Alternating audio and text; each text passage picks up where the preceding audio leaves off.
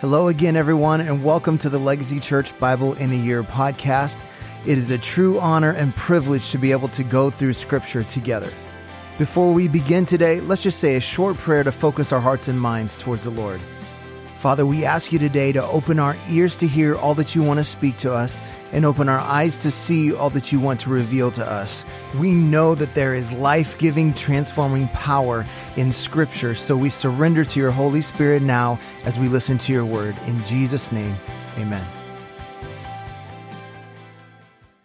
Day 324, Acts chapter 11. Now the apostles and the brothers who were throughout Judea heard that the Gentiles also had received the word of God. So when Peter went up to Jerusalem, the circumcision party criticized him, saying, "You went to uncircumcised men and ate with them." But Peter began and explained it to them in order. "I was in the city of Joppa praying, and in a trance I saw a vision, something like a great sheet descending, being let down from heaven by its four corners, and it came down to me. Looking at it closely, I observed animals and beasts of prey and reptiles and birds of the air. And I heard a voice saying to me, 'Rise, Peter, kill and eat.' But I said, 'By no means, Lord, for nothing common or unclean has ever entered my mouth.' But the voice answered a second time from heaven, 'What God has made clean, do not call common.' This happened 3 times, and all was drawn up again into heaven. And behold, at that very moment 3 men arrived at the house in which we were, sent to me from Caesarea, and the Spirit told me to go with them, making no distinction. These 6 brothers also accompanied me, and we entered the man's house. And he told us how he had seen the angel stand in his house and say, 'Send to Joppa and bring Simon, who is called Peter. He will declare to you a message by which you will be saved, you and all your household.' As I began to speak, the Holy Spirit fell on them just as on us at the beginning. And I remembered the word of the Lord, how he said, 'John baptized with water, but you will be baptized with the Holy Spirit.' If then God gave the same gift to them as he gave to us when we believed in the Lord Jesus Christ, who was I that I could stand in God's way?" When they heard these things, they fell silent, and they glorified God, saying, "Then to the Gentiles also God has granted repentance that leads to life." Now those who were scattered because of the persecution that arose over Stephen traveled as far as Phoenicia and Cyprus and Antioch, speaking the word to no one except Jews.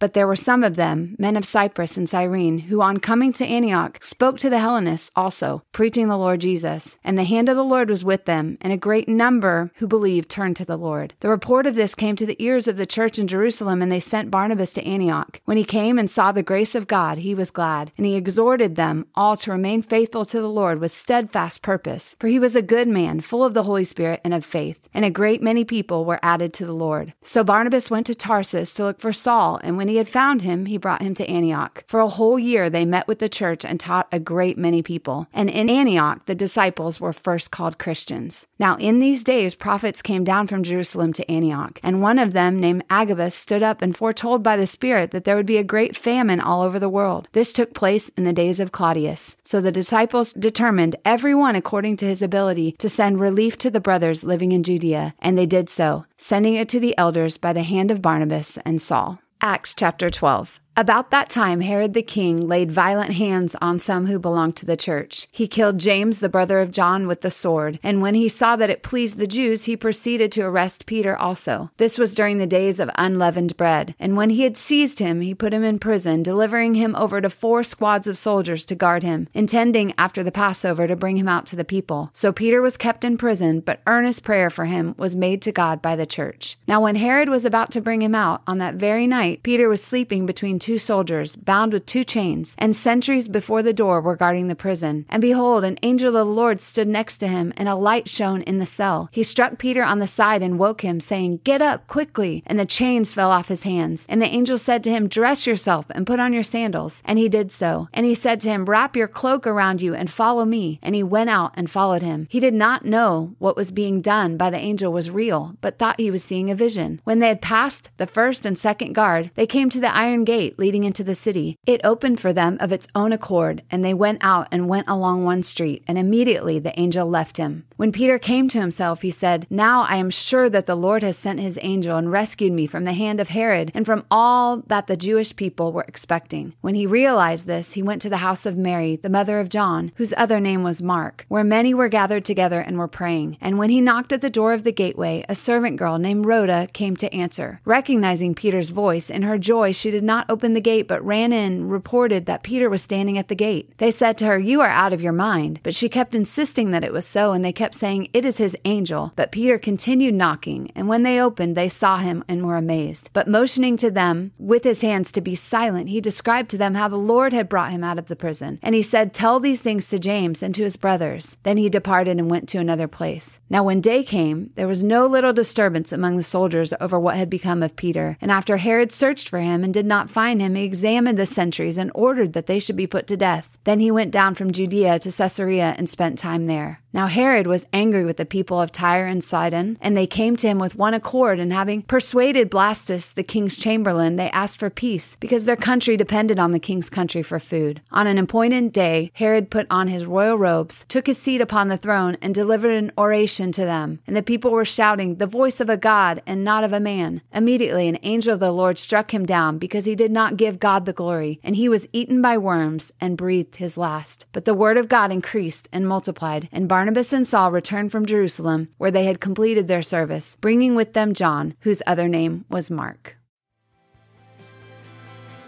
Well, thank you for joining us today on our Bible in a Year audio podcast. I want to encourage you to take what you've heard today and apply it into your life, to be a doer of the word and not just a hearer only. Remember, we are called to be disciples, not just converts. So we pray like Jesus prayed, "Your kingdom come, your will be done on earth as it is in heaven." That means if God's kingdom comes, then the enemy's kingdom has to go. So let's take what we've heard and what we've learned and go be a light in this dark world. God bless, and we'll see you again tomorrow.